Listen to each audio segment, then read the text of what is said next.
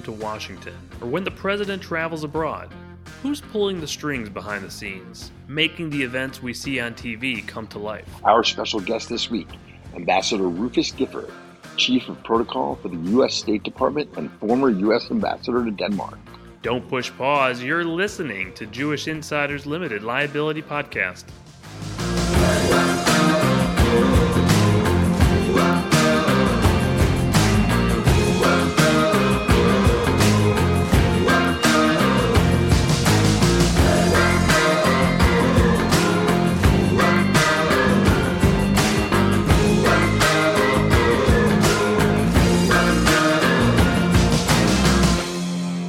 Welcome back to Jewish Insiders Limited Liability Podcast. I'm Rich Goldberg. And I'm Jared Bernstein. Jared, our first episode back since we've seen the results. We had Josh Kroshower on for our last episode giving us a preview of what might come on election night.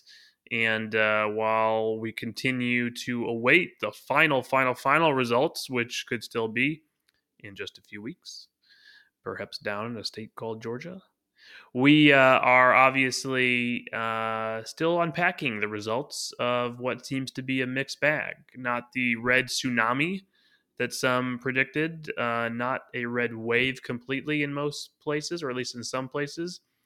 I would argue a pretty good night still for House Republicans, an amazing night for Ron DeSantis down in Florida, and a not so good night in certain states that elected people, or at least nominated people in Republican primaries who were, let's say, out of the mainstream. Yeah, I mean, I think Donald Trump had a really tough night. I feel for Kevin McCarthy as much as I can feel for a future Republican speaker, because he's going to have a relatively slim majority with lots of parts of the caucus all thinking that they can dictate the terms. But yeah, it really wasn't the red wave everybody saw coming. I think John Fetterman ran a really strong campaign despite a serious medical issue 6 weeks ago. And he was really able to connect with voters in the red parts of that state. And I think, Republicans and Democrats ought to be looking at that race as we look forward to the presidential, because that's where the presidential race is going to be run and won on kitchen table issues in exurbs of major cities in post-industrial states. I'm going to throw out a slightly different take on what my key takeaways from tonight, and why I think this is still a very, very, very bad night for Joe Biden. I agree with you. It's a bad night for Donald Trump because of some key candidates he meddled in primaries with that hurt both their races and the down ballots within those states, impacting the House, not just the Senate.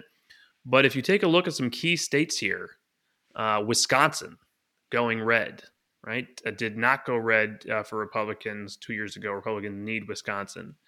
I take a look at Ohio, solidly again in Republican camps, key state, key battleground state, which is basically now used to be one that we were really staying up late now, as we recall in our youth for presidential elections, solidly in the Republican camp. Florida is no longer that purple state, it would appear, that we remember from 2000 and beyond. This is now looking like a solidly Republican state. Arizona, a very close election still. I think a lot of people went in believing Blake Masters would lose considerably, still closer than expected. Nevada, right? Again, a key battleground state. Donald Trump lost. The list here goes on. My point being, with the right candidates and the right message, there is clearly the ability for Republicans to do well. And that's why I would call this Ron DeSantis' night in general. Clearly, individuals, all to their credit, winning their races elsewhere. But, good night for Ron DeSantis 2022. Great night for Ron DeSantis 2024. Bad night for Joe Biden. Bad night for Donald Trump. Yeah. All right. Well, with that, let's move the politics to the side, because our guest today is one of my favorite people I've ever worked with in Washington.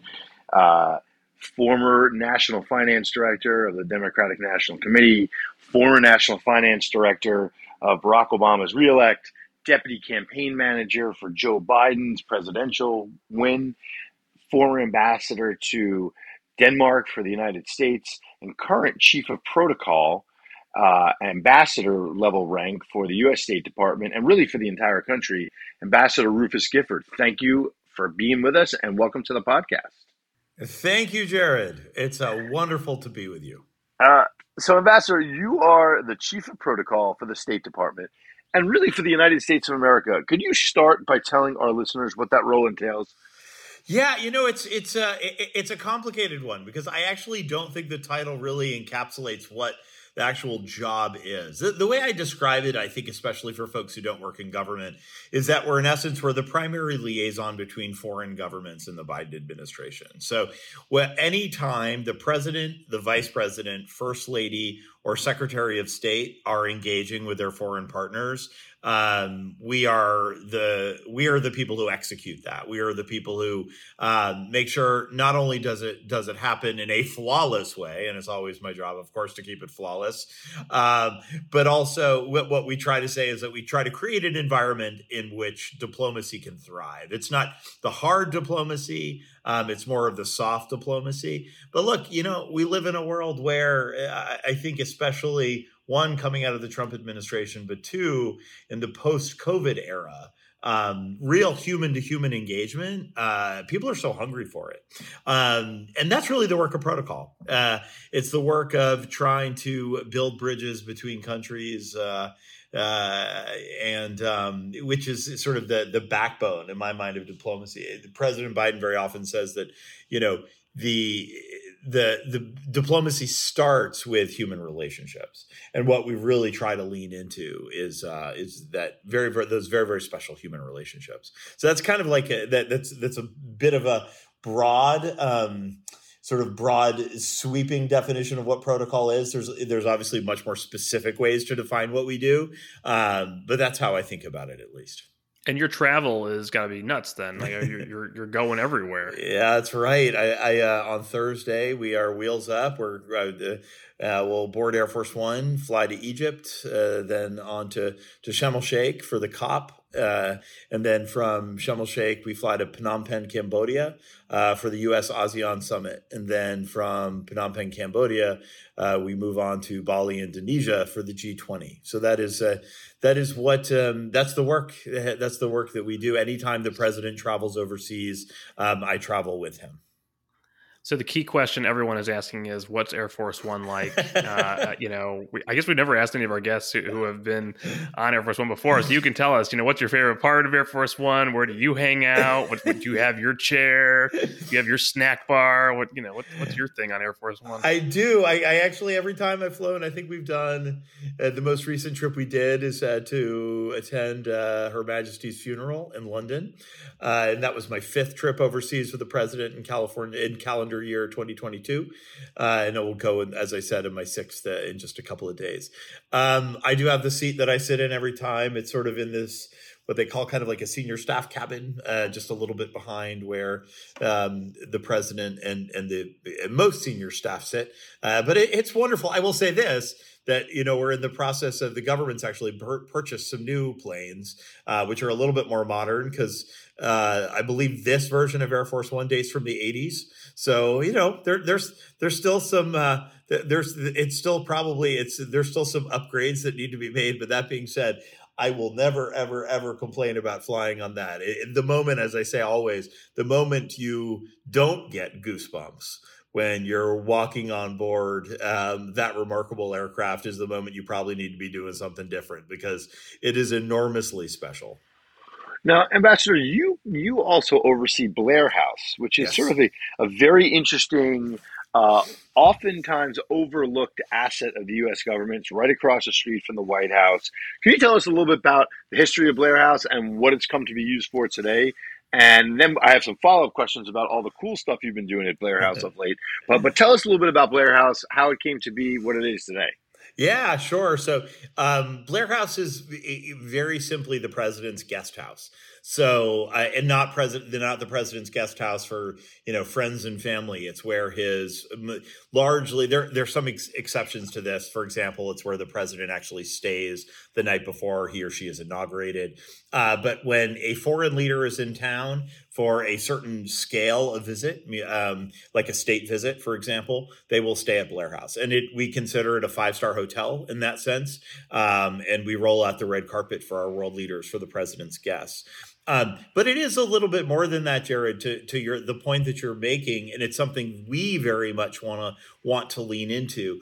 In many ways, we want it to be a bit of an extension of the people's house, meaning the White House, in the sense that, but have of course, sort of a foreign a place to entertain our foreign guests. Not just the leaders, but also the folks, for example, who are living and working in Washington, like the diplomatic corps that we are primary contacts of as well. So not only do we want to try to do substantive activities there, for example, we're going to be we'll assemble the entire diplomatic corps to hear from a cabinet secretary. We'll do some topical, some interesting, some issues-based events that are substantive, but also a little social, a little fun. And I learned this because I think this is enormously important. And what I learned the last time I was an ambassador, that the power to convene, the power to bring people together in these remarkable venues, there's so much value in that.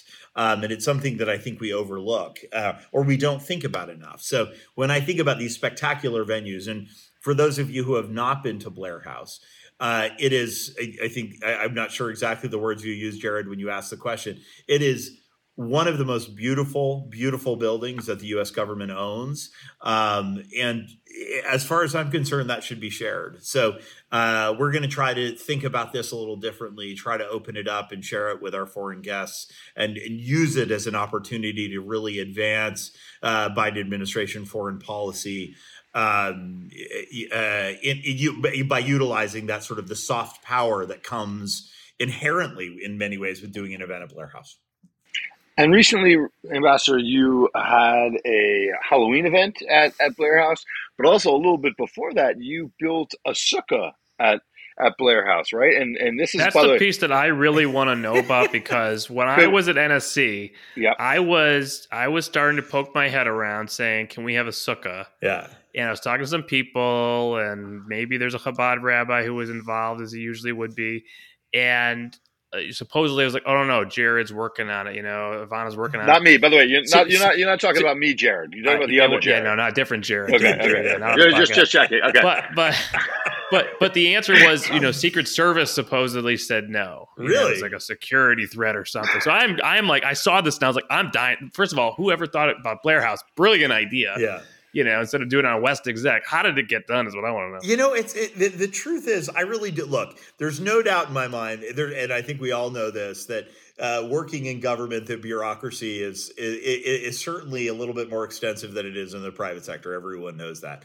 That being said, I do believe still that when there's a will, there's a way. And if we can align with Biden administration foreign policy on issue after issue, we can figure out a way to get something done. So when it comes to this event, which was such a special event, I could talk about it all day long, because it's exactly the kind of stuff that I want to be doing more of. We had this idea to partner with the Special Envoy to combat anti-Semitism and her office to how can we talk about the work that she is doing and her office is doing with, but actually not just try to preach to the converted, which I think is oftentimes such the mistake that we make in government, is that we're oftentimes just talking to the same people that agree with us anyway. So how can we think about this a little bit different, but how can we also do it in a way that's a little bit softer, a little bit sort of, how can we sort of celebrate over a meal? How can we enjoy ourselves while having a substantive conversation? And that's where this all came from. So we built the sukkah outside. What it was this, the occasion was the Sukkot dinner. We built the sukkah outside. We got Doug Emhoff, the second gentleman, to come, in addition to the special envoy to combat anti-Semitism, the ambassador at large for religious freedom at state, as well as most the ambassadors we invited were potentially not the ones you'd expect. It wasn't just the Israeli ambassador, who of course was there with his spouse, but also mostly Arab state ambassadors, and many of whom had never been to an event like this, had never stood under a sukkah before. And we had this conversation and we had this debate, and it wasn't about necessarily just getting a public diplomacy message out there. It was part, but it was also about advancing a larger Biden administration narrative about the rise of anti-Semitism in the world, both frankly at home and abroad, and what we can do as the global community to fight it. And I have to say, when I think about those sorts of events, I get very, very excited about the work that we can do, because everybody shows up when you invite them, and they have this conversation, and it was not in any way antagonistic. It was a very thoughtful and positive event, and and we got to eat some delicious food and learn a little bit about a holiday that I have over the course of my life. I had one meal, one Sukkot meal, but I learned a little something, and I think we advanced American foreign policy at the same time, and that's pretty damn exciting as far as I'm concerned.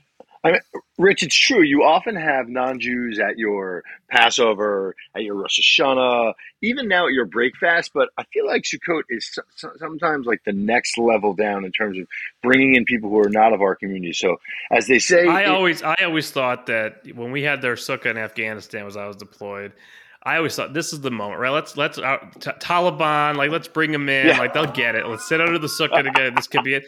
No one on the security team thought that was a good idea. Yeah. But so, we'll keep trying. Ambassador, as they say in Hebrew, kol hakavod to you, which means very cool. That's which very means cool like story. all honor to you for doing something pretty awesome and moving the ball forward. All I know is that if you all ever want to invite me to your Sukkot dinner next year, I'm all in. So I will say my sukkah in Afghanistan is no longer available. However, you can definitely come to my backyard though. I'd be honored to have you. You did have a recent guest in President Herzog, which we were all looking at from the outside, for you, a working visit.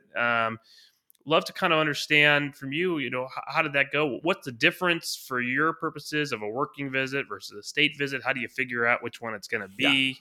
Yeah. It really, usually those determinations are made at the highest levels at the NSC, and it will depend on a whole number of different things. I think that understanding sort of what from our side needs to be accomplished during that visit.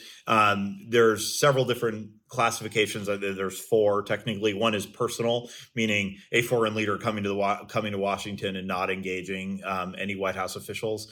The second one is a working visit, which is what President Herzog's trip was.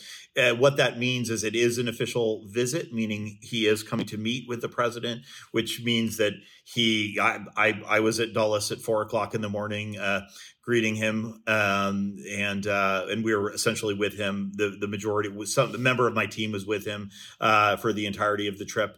But it's a lower classification of a meeting with the president. Above and beyond that, there's an official working visit, which comes with a Blair House stay, and above that, it's a state visit. And ultimately, this is just a determination made by the State Department. The top two classifications are very rare, I will tell you.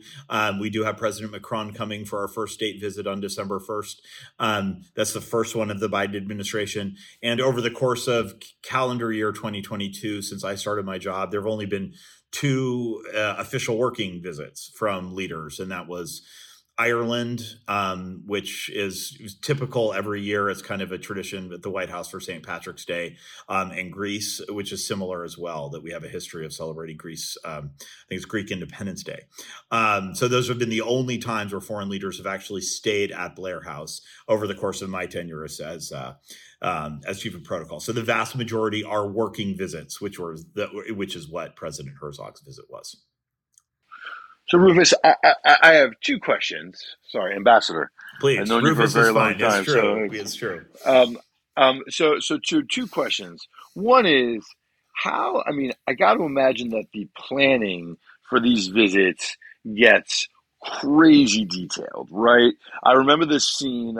Rich and I are both junkies of the show West Wing, and Lily Tomlin is walking around a summit table with a ruler to make sure that everybody's pad, when they're doing the big summit with the Israelis and the Palestinians, that everybody's pad is the same amount of inches from the ground. Like, how crazy detailed does it get in terms of the planning when you're hosting a foreign leader for anything, but particularly for a working visit or a state visit? Well, so it's a great question, Jared, and it is intense. It's intensive, is what I would say. So it does depend on the visit. So if for a working visit, from the White House standpoint, this is fairly, you might use the term cookie cutter, meaning the way it works is that the leader will arrive. There will be a roughly maybe hour and 15 minutes or so of the president's time on the calendar. The leader will show up at the West Wing. They'll head into the Oval. They may have some one-on-one time with the president. There'll be a pool spray, some remarks on the record, and then the bilateral meeting. So this tends to be while it's very detailed, it's also comes from a fairly standardized playbook. I think when it comes to things like state visits, it's extraordinarily more complicated because of all the kind of bells and whistles associated with a state visit. So we tend to have 3 months of, like, for example, for the France state visit on December 1st, we've essentially had 3 months of planning, and I have daily interaction with the White House and other folks as it relates to, and the French embassy and all the rest as it relates to how this is going to work from arrival to departure. And it's because it all does matter. I think, the work of protocol, and Jared, you've known me for a long time. No one has ever accused me of being an extensively detailed person or someone who has a great knowledge of protocol. And it's true, I haven't. And when they asked me to do this job, my first instinct was, are you sure you have the right guy here? Because I'm not a social secretary. I'm not an advanced person, the skill set that necessarily lends itself to protocol stereotypically. But it's so much more than that. This work is so much more than any one thing. And it really is kind of that human intangible connection that actually makes protocol sort of thrive. And that's what we try to focus on here. So it is about the details, meaning it is about the specificity.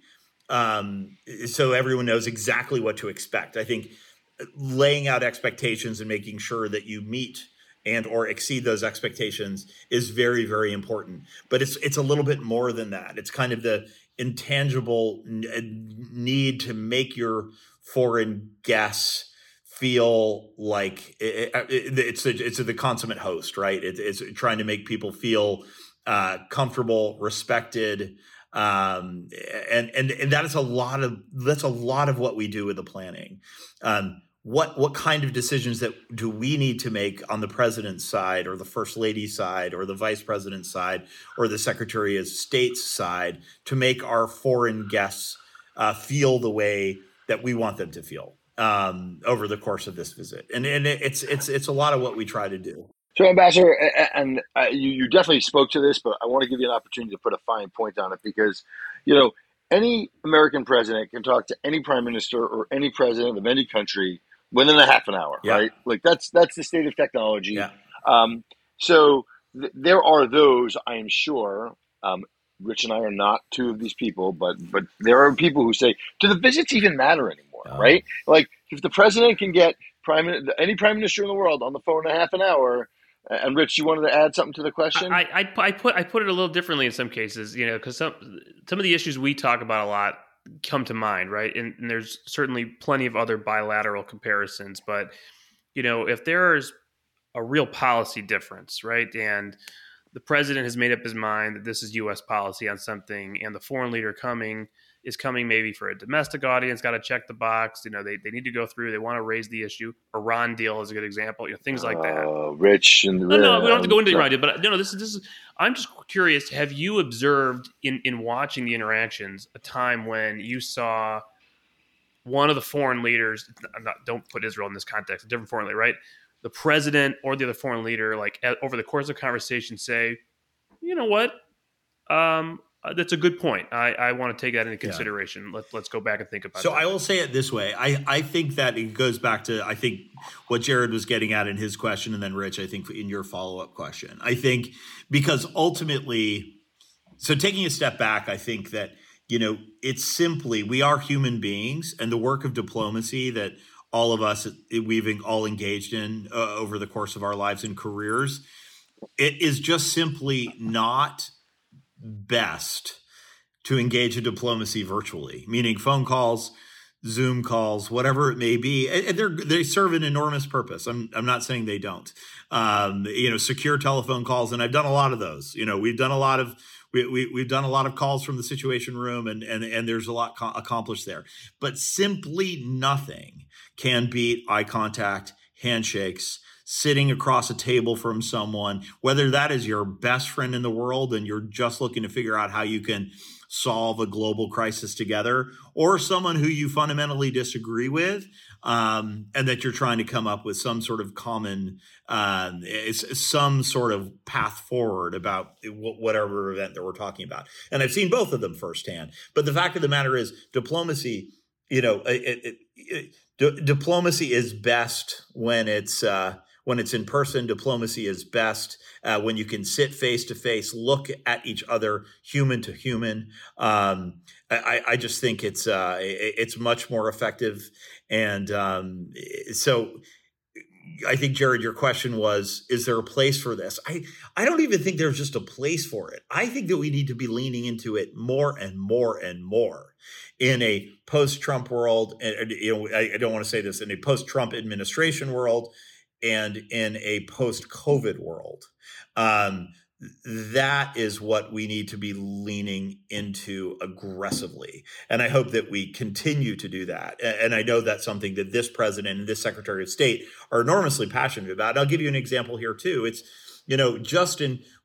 so my next 3 weeks, I mentioned that we're going to Egypt, Cambodia, and Indonesia. We're going to be obviously engaging with a number of world leaders at the G20, some of whom we have not yet engaged with in person. After that, we have the state visit. And after that, we have the Africa Leaders Summit, where we're inviting 50 plus Africa leaders to Washington. So at the end of calendar year 2022, you're going to have the biggest and most influential, with the exception of, probably a leader that is quite obvious, where we haven't directly engaged with him. Every other country in the world, the president of the United States will have sat down with and engaged with directly. And of course, there's probably a few exceptions out there. But the fact of them, from the largest countries to the smallest countries, we hosted the Pacific Island nations.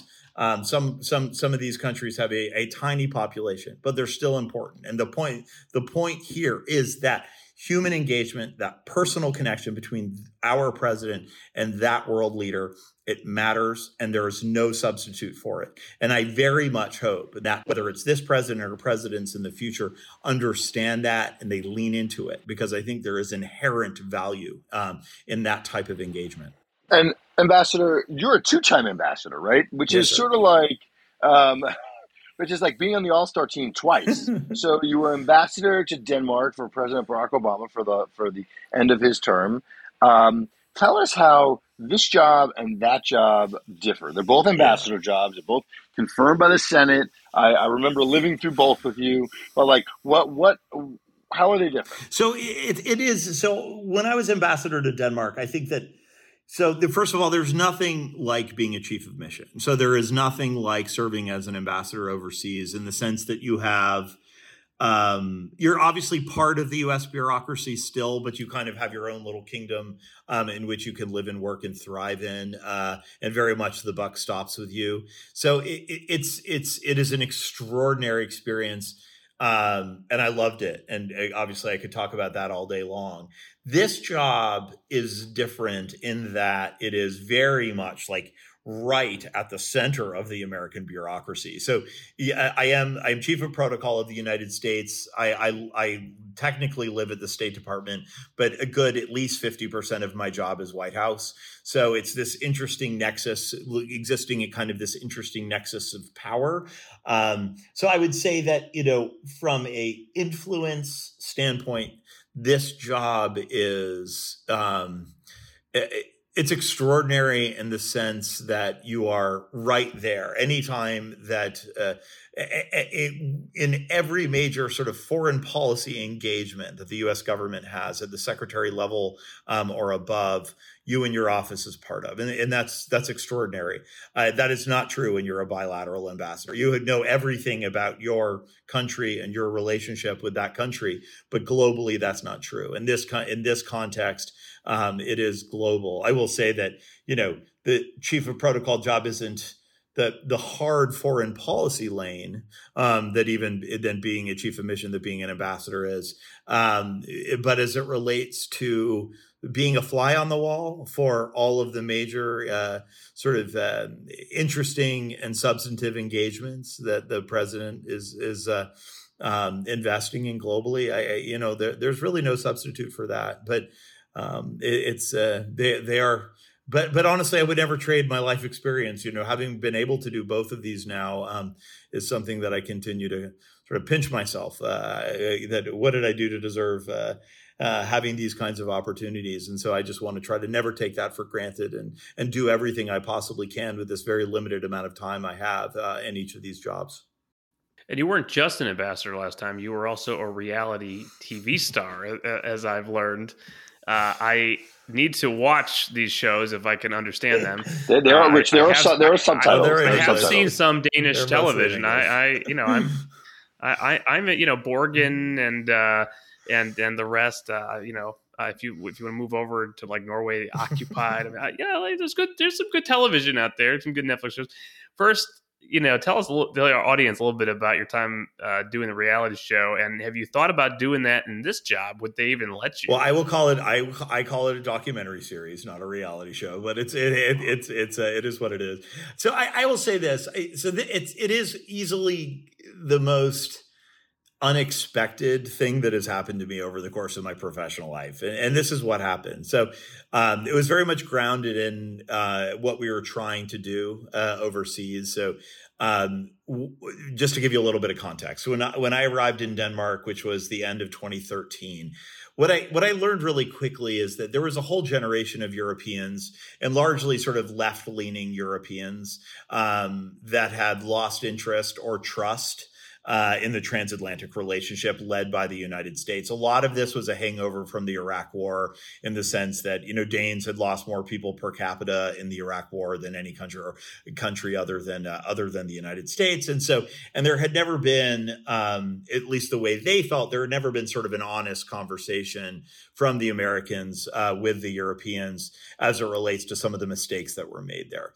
I'm not trying to relitigate this. That was never my point. My point was to try to build back the relationships that historically had been so rich, because the grandparents in Denmark had nothing but love for the United States because of our role in World War II. And their children, who I'm 48 years old, maybe sort of people who are my age or a little bit older, grew up with that appreciation as well. But our children didn't. And so what I really wanted to try to do is engage a new generation of Europeans and try to talk about American diplomacy in a way that they would listen and not just preach to the choir. And it was an obsession of mine.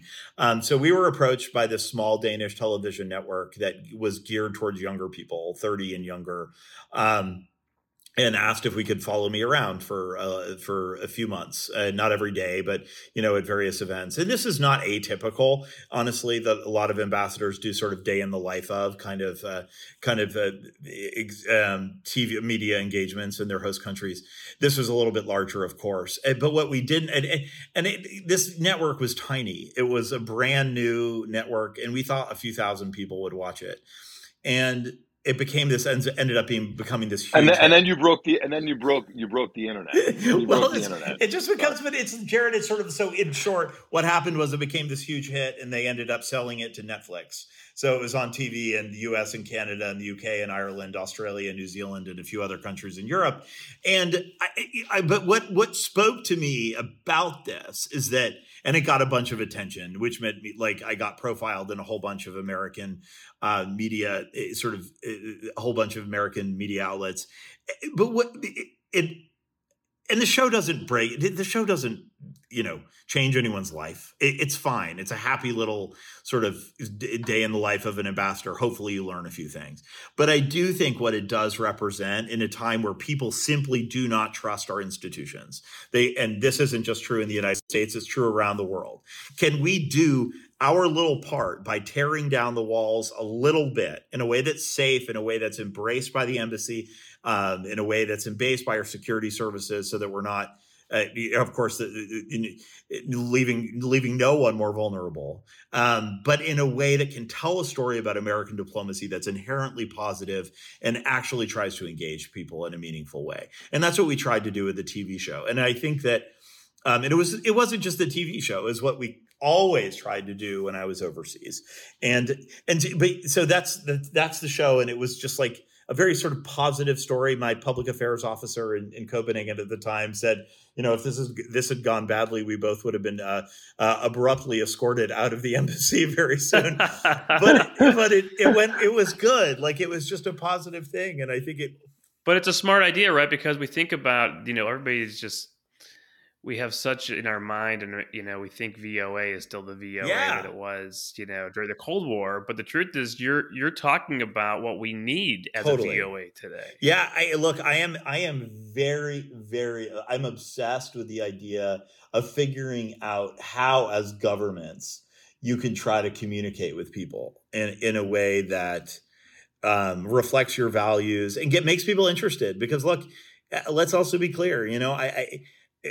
I was out there trying to talk about important issues for the United States, whether that was, global trade or defense spending or whatever it may be. This is not something that the average everyday Dane was going to, and is going to pay very much attention to. But if the messenger, meaning me, meaning the U.S. ambassador, was someone that they would listen to, then maybe they would. And that I wasn't just some sort of, sort of anonymous bureaucrat who they don't inherently trust. But to Danes, I was Rufus, and married to another man, and had a dog that they loved. And it was human, and it was humanizing my role. And it wasn't manufactured, it was real. But I found a way to communicate with Danes in a way that I actually think helped. And I don't know this. I guess, maybe history would tell us one way or the other, but I believe it helped advance American foreign policy at the time because of our ability to connect with the public and make people generally fond of the work that we were doing in Copenhagen. And so you asked me, Jared, the essence of your question is, do I want to do something like that in this job? The answer is, look, you can never do, lightning doesn't strike twice like this. But I will tell you, the kinds of things that I do want to do are like we were talking about the Sukkot dinner. We hosted a Pride. So the Sukkot dinner at Blair House was the first ever Sukkot dinner at Blair House. We did a Pride event at Blair House, the first one ever. And we didn't just invite, the Brits and the Canadians and the Dutch and the Scandinavians, invited countries from around the world who may not be all the way there as it relates to LGBT equality. And this is similar kind of invitation structure for the Sukkot dinner. We want to try to advance these arguments. We want to try to push them, and we want to try to get people to think about them differently. And so those are the kinds of things that I want to do, and I want to do them in a way that does not feel sterile. It does not feel stale. fail, and we can actually create a little bit of joy in the process. And I think that can be a golden ticket to diplomatic success, if we can figure out how to do it. And it is threading a needle that's a little bit complicated, but I'm obsessed with it. You mentioned the Halloween event, Jared, a little bit ago. Halloween had also never been done at Blair House. And so here we had all the ambassadors, the DCMs, and their kids dressed up at Blair House in costumes, and myself as well, by the way. And, was it serious? What did it advance American foreign policy? Not necessarily, but you know what it did? We convened a lot of our great partners and friends in one space under our roof. And ultimately, there's enormous power in that. There's enormous importance in that. And creating those joyful moments, I believe is partly a mandate of mine in this job. So I will continue to try to find those little moments over the course of this. It might not be a reality TV show, but I think you can do it. You can do it in different ways. Rich, I will tell you, if you meet a Dane anywhere in the world and you tell them you had Ambassador Rufus Gifford on your podcast, their face will I experienced this firsthand down in the Virgin Islands, which, St. Croix, the Virgin Islands was a Danish colony for many years. So Danes tend to vacation in the Virgin Islands. And I would run into people at a restaurant and be like, yeah, I know Rufus. They're like, and their facial structure would light up. And they're like, you know Rufus? And I'm like, yeah. He was like, and so it works, right? It works, and it humanizes the American body politic. And anyway, the two most famous people, Nyborg and Gifford. Yes, that's right. Sorry, so Rufus, Ambassador, we're going to go to the lightning round, please. Where we're going to ask you three quick questions just to get a little bit more of a sense of who you are before we let you go. So the first one is your favorite restaurant in DC. Oh boy. My favorite restaurant in DC. So I'm going to go to, this is crazy because it's, I don't even know that it's my favorite food anymore, but it's where I used to go on, it's where I went on, my first date, some of my first dates with my now husband. So, it sort of has a special place in my heart, and that will be Tabard Inn. Okay. Favorite historical figure in foreign policy. Oh boy. I mean, so we're going international or domestic? Well, I'll just you can go either. You're an ambassador. You can do either. I mean, look, how do you this is hard to me because it's it just sort of, to me, I don't think I can ever find sort of a more important relationship as it relates to creating the modern world than Churchill and Roosevelt. All right, Ambassador, last question, and if you don't have an answer, it's totally okay.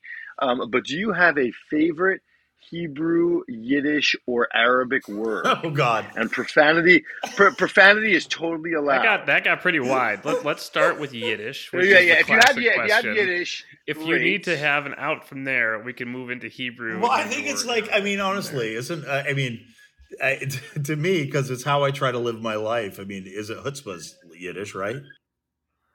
Yeah, chutzpah is very, and chutzpah's fine. That's a great one. You live your wait. Just want to clarify. You live your life via chutzpah. No. Yeah, that's right. You can live your life via chutzpah. I mean, listen. I don't. What would be the actual? I only know the.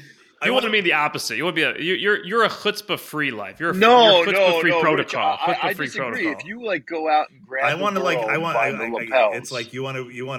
I it's see. The bold. The boldness. Yeah. If you go out and grab, it's what, this is a multifaceted word. Is you got to right? clarify which side of chutzpah you're on. Yeah. Okay, I get it now. Yeah, because you could say I hear that person had a lot of chutzpah, and that's not always the nicest thing to say about, but the way you were using it, you're going grabbing the life by the lapels and willing. Incredulous, right? Isn't that the word? Incredulous. All right. Ambassador Rufus Gifford, thank you so much for joining us. We're never ending this call. I like this. Thank you, gentlemen. I appreciate Thank you so much. Your time. It was fun.